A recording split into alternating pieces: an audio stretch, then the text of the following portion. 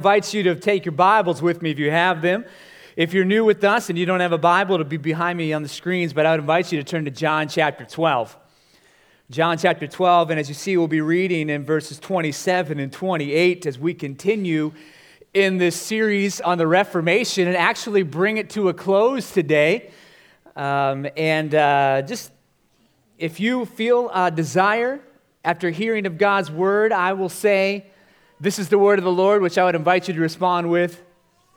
And that is if you desire to hear from God in this moment, to put away all distractions of this afternoon and everything else, and to hear the very word of God this morning. So let's read together in John chapter 12, verses 27 and 28. Now is my soul troubled, and what shall I say? Father, save me from this hour. But for this purpose I have come to this hour. Father, glorify your name. Then a voice came from heaven. I have glorified it, and I will glorify it again. Oh God, that is our prayer this morning.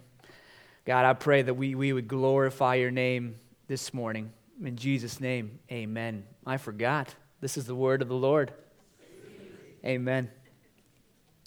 Samuel Beckett, a playwright, wrote a very famous 30-second play. It's called Breath.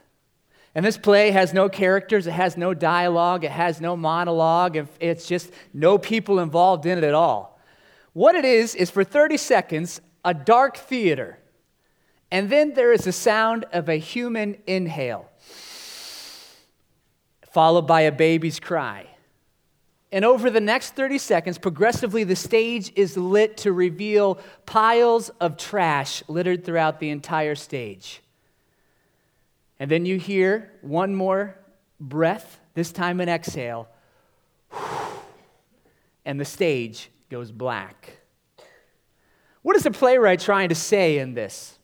Well, he's saying that life is short. We are here for one moment and we're gone the next. And that is a biblical thing. Life is short. We're here for a vapor.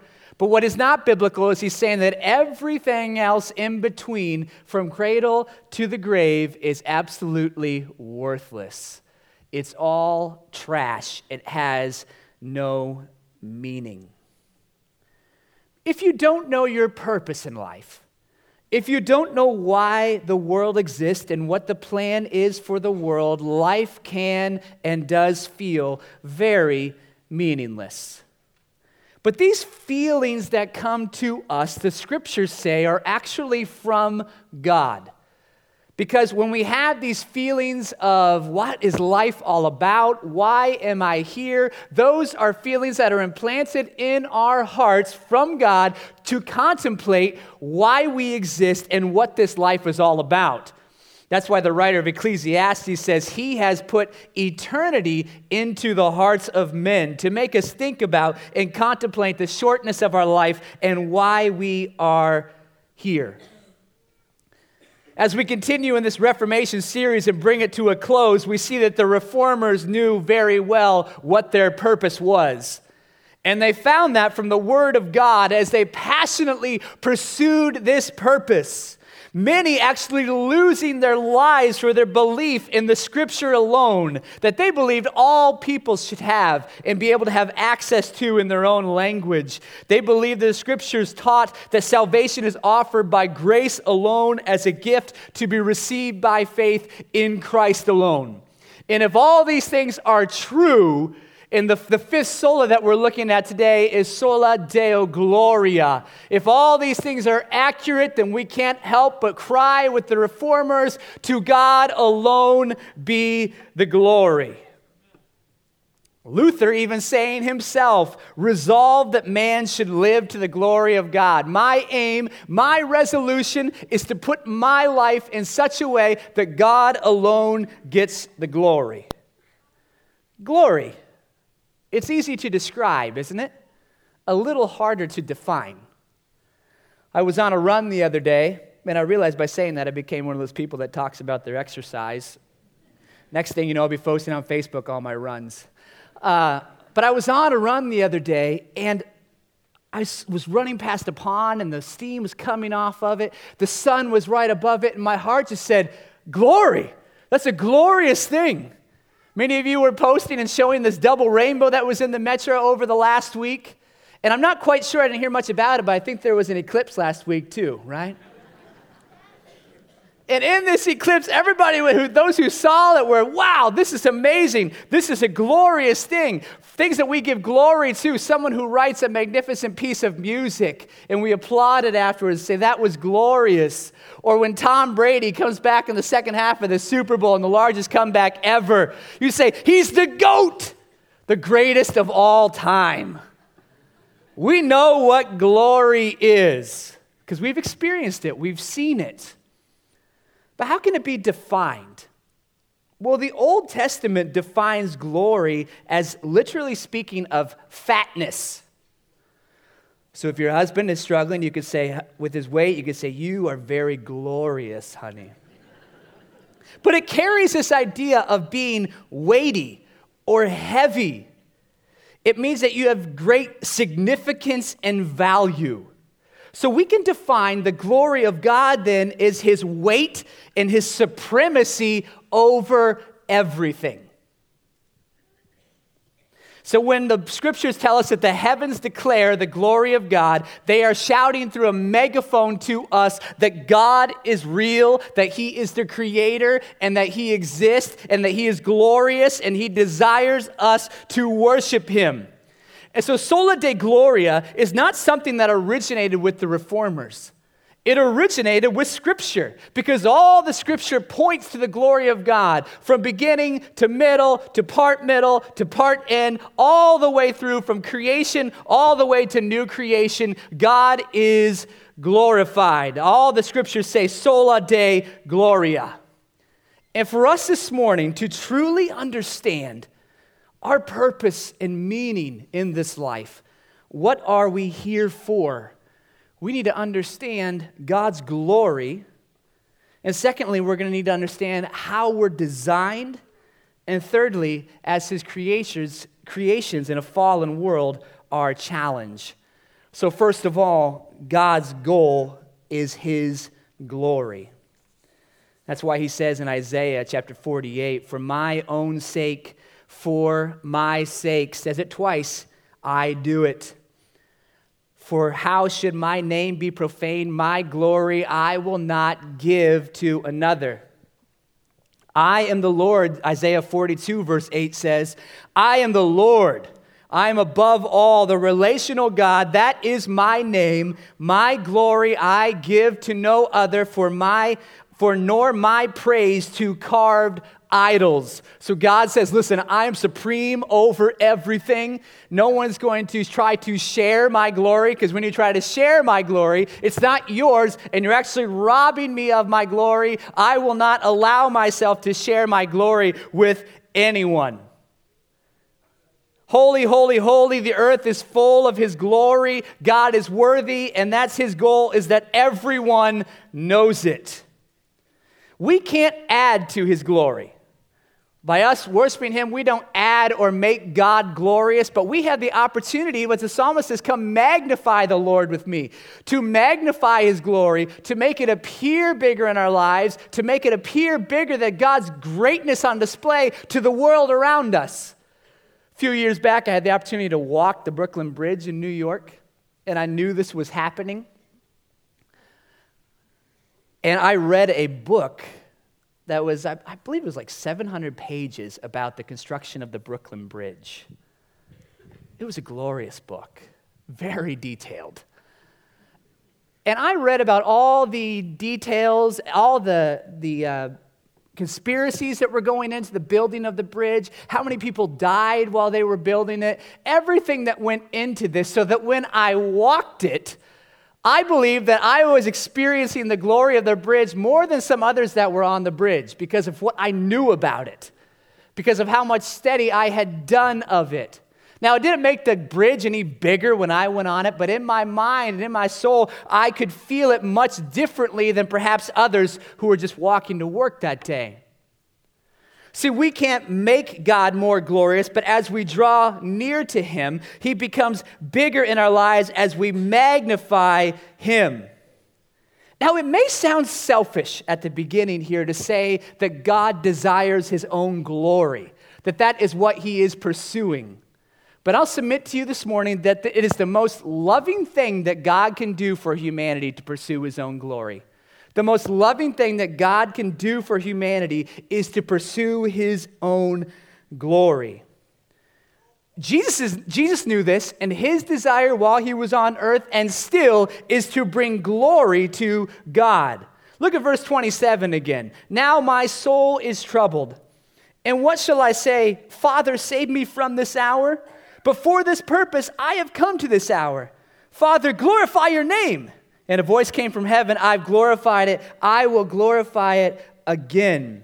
We see that Jesus' desire was to glorify God the Father. He is on the brink of his most horrific time of his life. The cross is just 1 week away, even less than that. And this isn't in the garden that he just starts thinking about the cross. This is his whole life. He's thinking about what he will experience in his passion and the atonement. And it's heavy on his heart, and he's talking to God, and he says, oh, is there any way that this could pass? But then he stops and says, but this is the very reason that I've come. Have you ever done something like that where you're like, oh, if I could just get out of this, and then you feel your soul going, no, I'm supposed to do this. I have a friend who's a pastor, his name's Alan, and he was telling me about a particular hardship in his church, and he's like, I don't know sometimes if it's even worth it. And then 3 seconds later, he's like, I'm called to this. And he's just pumped and excited. He said, this is why I'm here. Jesus says, this is exactly why I'm here. And with this surety of his mission and his call, he shouts out immediately, God, glorify your name. On the brink of Jesus' most horrific hour, his concern is not about his own glory, but that God the Father would be glorified. Jesus desires to give God glory because he's worthy of it. But even more, he knows it's the greatest thing that God could ever do for humanity. Because secondly, our design is for God's glory. Our design is for God's glory. Hey, I love biscuits and gravy. Anyone else out there? So I used to order biscuits and gravy as a kid a lot. And whenever we would do it, it was at Bob Evans. And it was like after a Sunday church, and there'd be like this huge table, and I'd be sitting down at the end with the kids. And I would order it, and I would love it. And I remember moving to Iowa and going with a family to Cracker Barrel. And I thought, well, I'm ordering the biscuits and gravy. And I ordered it, and I sat down, and I was with a family that wasn't my own, and the mom looks over at me when I began to eat, and she goes, are you serious? It's like, what? It's like, that is not how you eat biscuits and gravy. I thought, well, because what I was doing, no one taught me. I thought that you just broke off the biscuit and then dipped it in the gravy like a chip. And I always wondered why I had so much gravy left afterwards. I mean, they should give me some more biscuits. And so she says, here, let me show you. And she opens it up and breaks it and then pours all the gravy out over the biscuits. And I was like,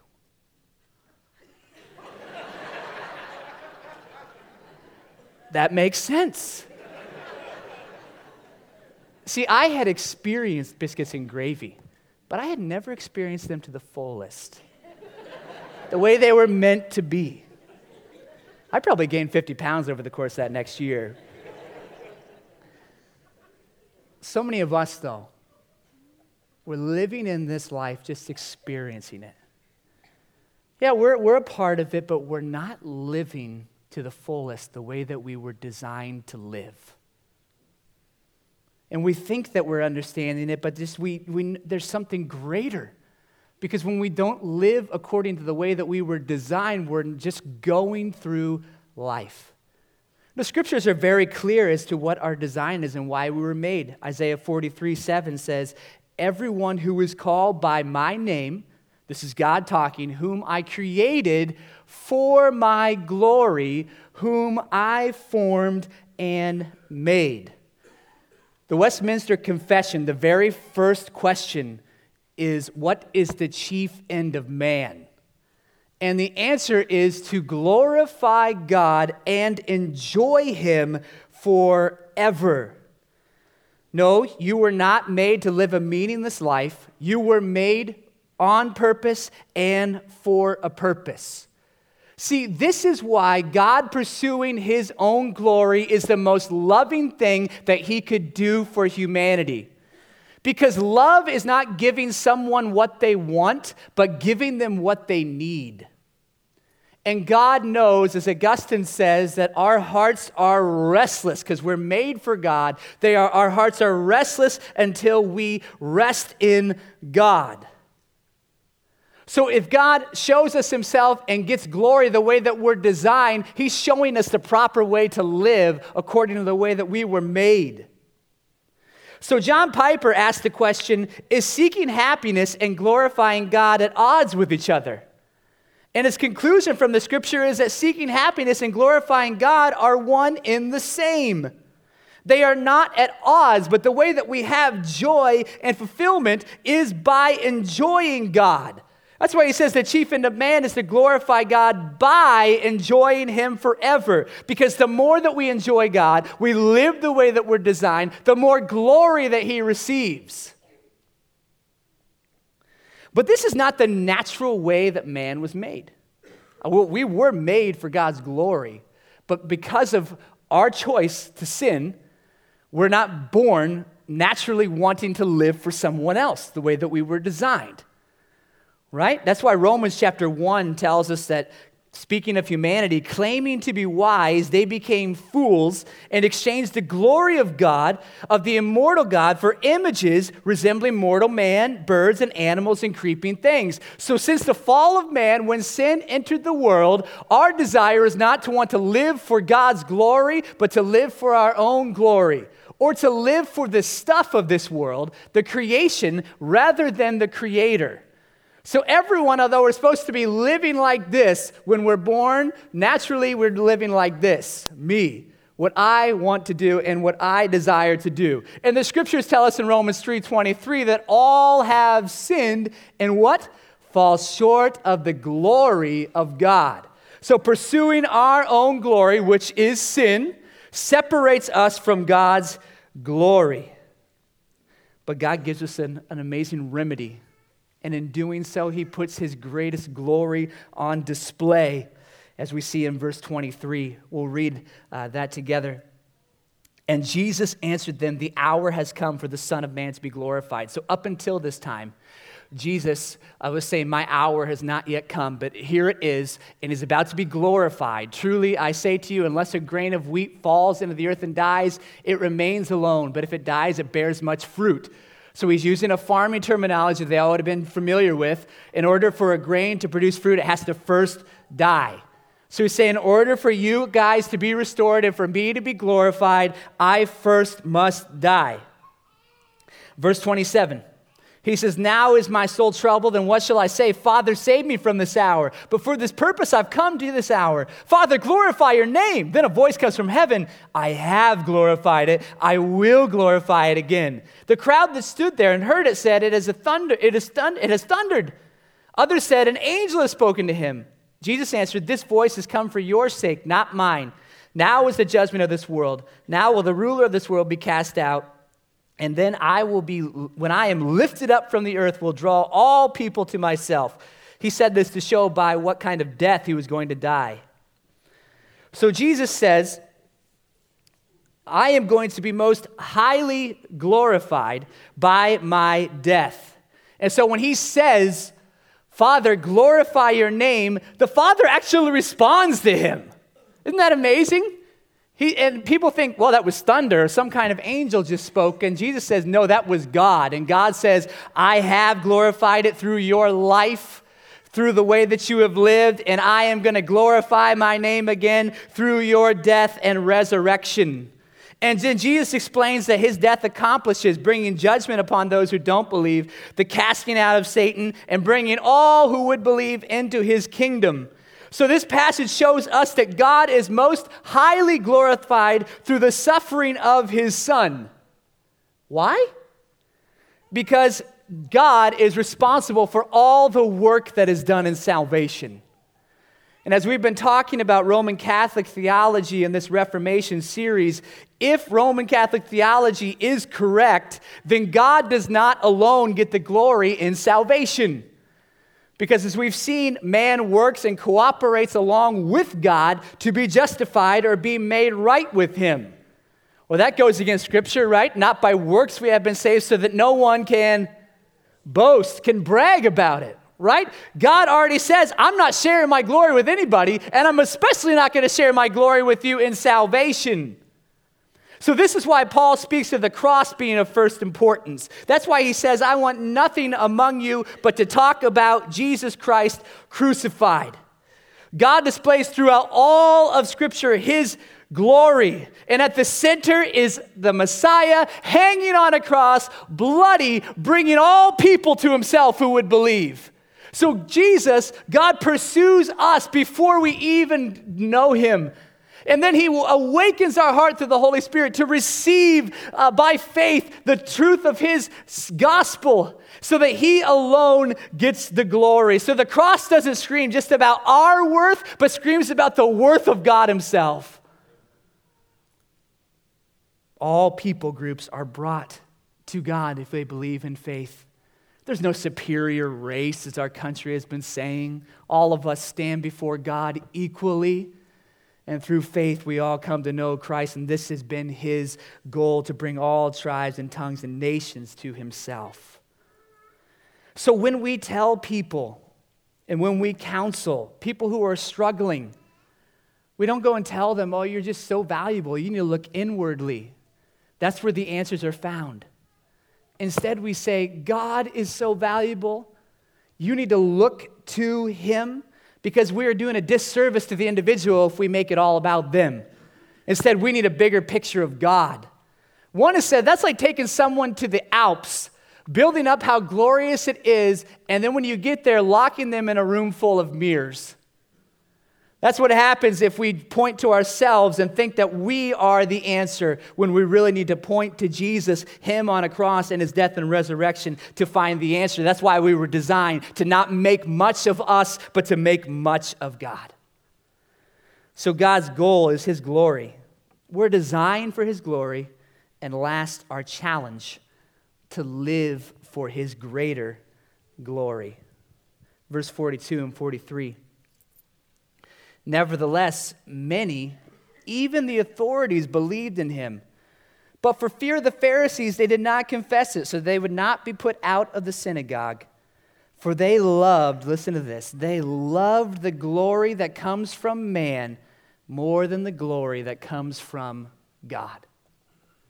If you offer a child, a small child, a choice between a nickel and a dime, which one do you think they're going to take? The nickel. Because it's bigger, right? They don't think that it's more valuable. They don't understand that the dime is more valuable than the nickel. They just see the bigger thing. They don't understand that it's more glorious. It has more value. And all of us are left with this very same choice every single day. There is a glory that comes from man. But our choice is are we going to choose the more valuable glory that comes from God? That was the choice that they had in this passage. They either could confess Jesus and be kicked out of the synagogue, or say, no, that's okay. I like what I have, being able to be a part of society, because if you were kicked out of the synagogue, you weren't able to trade in the marketplace anymore. You had to live life as an outsider. You were cut off from the community, and these people were saying, I like what Jesus is saying, but I enjoy the comforts and the glory from man so much more. And this is the challenge that every single one of us is faced with. Will I choose the greater glory, the lasting glory that comes from God? We don't face this very same choice in our Midwest society. We're not cut off from people. We don't lose our jobs, at least not right now, if we choose to follow Christ. But we have this same glory hunger and thinking that it's found inside of us. Did you know that there's a Austin-based company that if you pay $3,000, you can go out on a night with your friends and be followed by a paparazzi?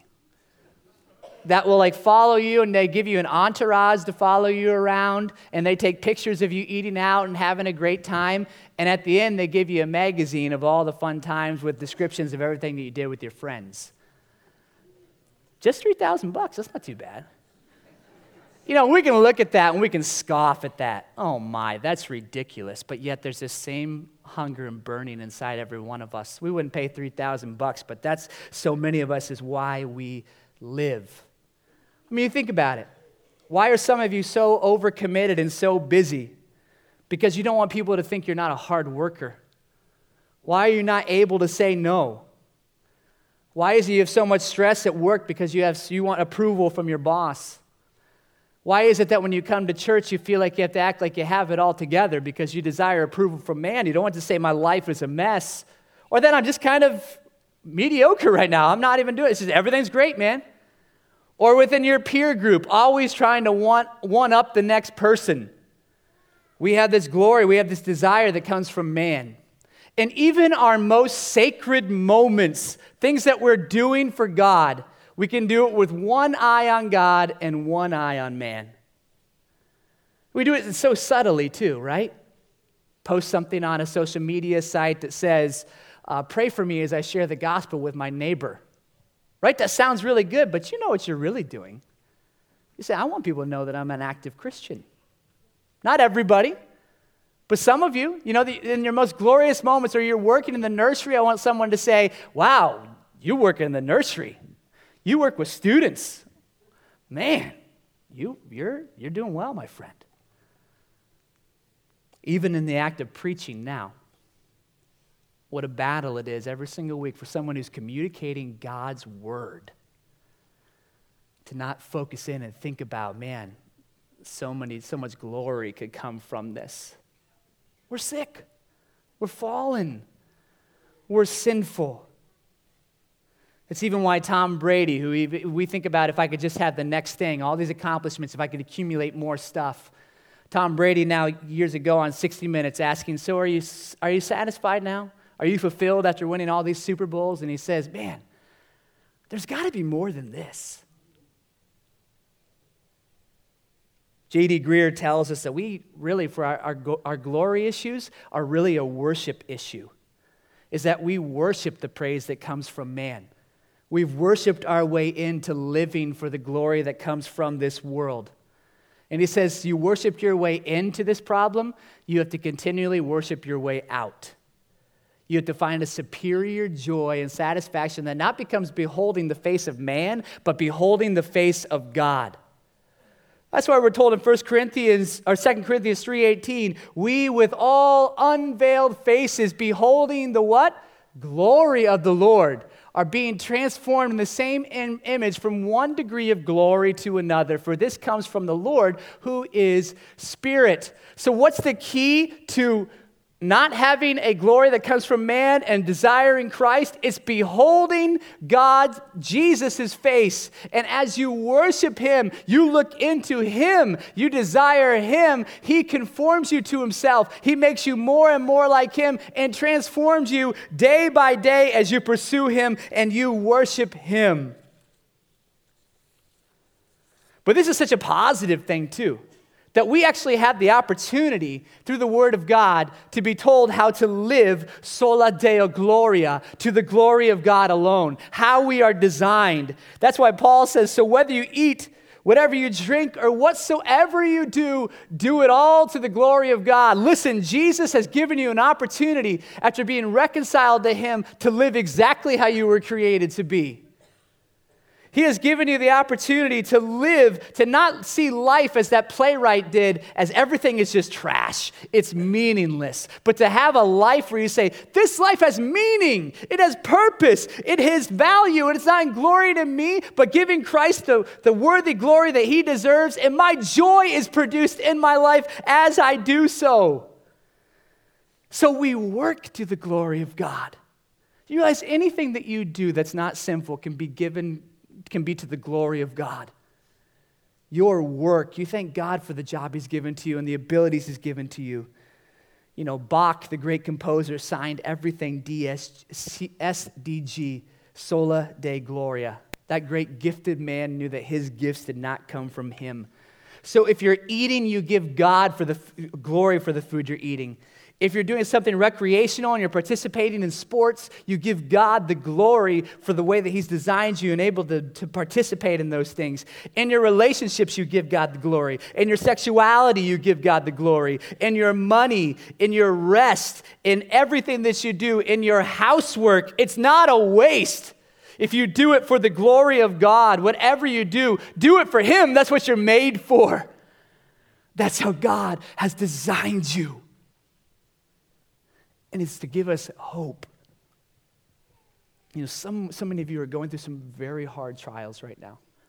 Sufferings, wayward children, wayward spouse, a loss of a job, wondering what's next.